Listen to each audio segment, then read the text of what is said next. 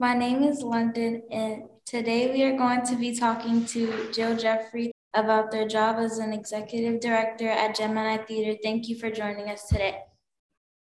I do several things besides run the Gemini. I'm a teacher of theater as well. So a typical day for me is some days a week, I'm at Duquesne University teaching theater classes.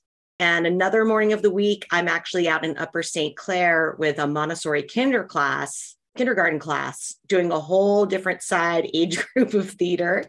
And then I come in here to my office, and usually it's, returning emails, setting up touring shows for schools, getting rehearsals set up for the evening, as well as getting registrations in for our classes and camps. So I'm here like 350 days of the year.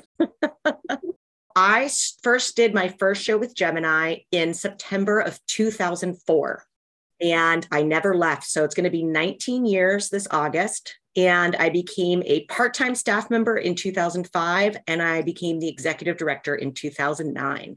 And I think I've stayed with them because I really love the opportunity to teach theater to students of all ages, because I think it's really important that everyone has access to theater and theater arts. Even if people think they don't want to be an actor, there's a lot of other creative ways to be involved in theater. And I think it's really important that people know that.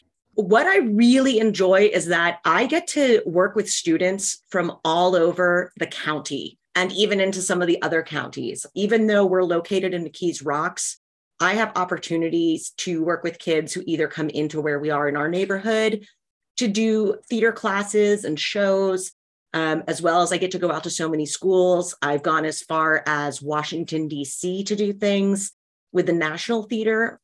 I have an undergraduate degree. I have a Bachelor of Fine Arts in Theater Performance from Denison University. And then in 2005, I did a Master's of Arts in Teaching from Carlow University, so that I had the education and literature background. And really, I always am learning new things, because the more we learn about the development of children and of adolescents and teens, the more we realize that we have to be more creative and expand how we teach these things, because there's not just one way to do theater or to do really anything involving the arts, because everyone interprets it different ways. Within our education program, we do classes and camps for children as young as 4 years old through age 17.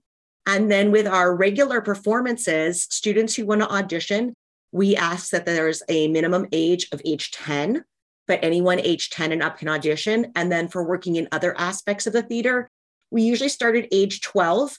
We officially were founded in 1996, with the main focus of the children's season being around 97. But last season was our 25th anniversary year. So we're currently in our 26th year of doing shows. It's hard, because when you're talking about learning new things, there's things that are hands-on, physical, tangible things. But on the flip side, the things that I learn that are really like tough things that I learn new probably at least once a week is that sometimes people have internal things going on that they express on the outside in a way that I had to really learn how to find new ways to make someone feel safe and comfortable in the theater environment, because their time outside of the theater might be really challenging. And so one of the toughest things to learn as a new thing all the time is how to best approach people so that they know that I'm someone safe that they can be around, as well as that I'm providing a safe space for them. Because there's a lot of tough things going on now, especially so many things happening socially, that I think I'm learning new things all the time, because more and more students are expressing their own concerns. We are located in McKees Rocks, and we are actually inside the Ryan Arts Center and Stowe Rocks Library. They have a theater space in there, and we have been here since 2016. And people can connect with us through our Gemini Children's Theater Facebook page. We also have a Gemini Theater Instagram, and of course, our website, www.geminitheater.org.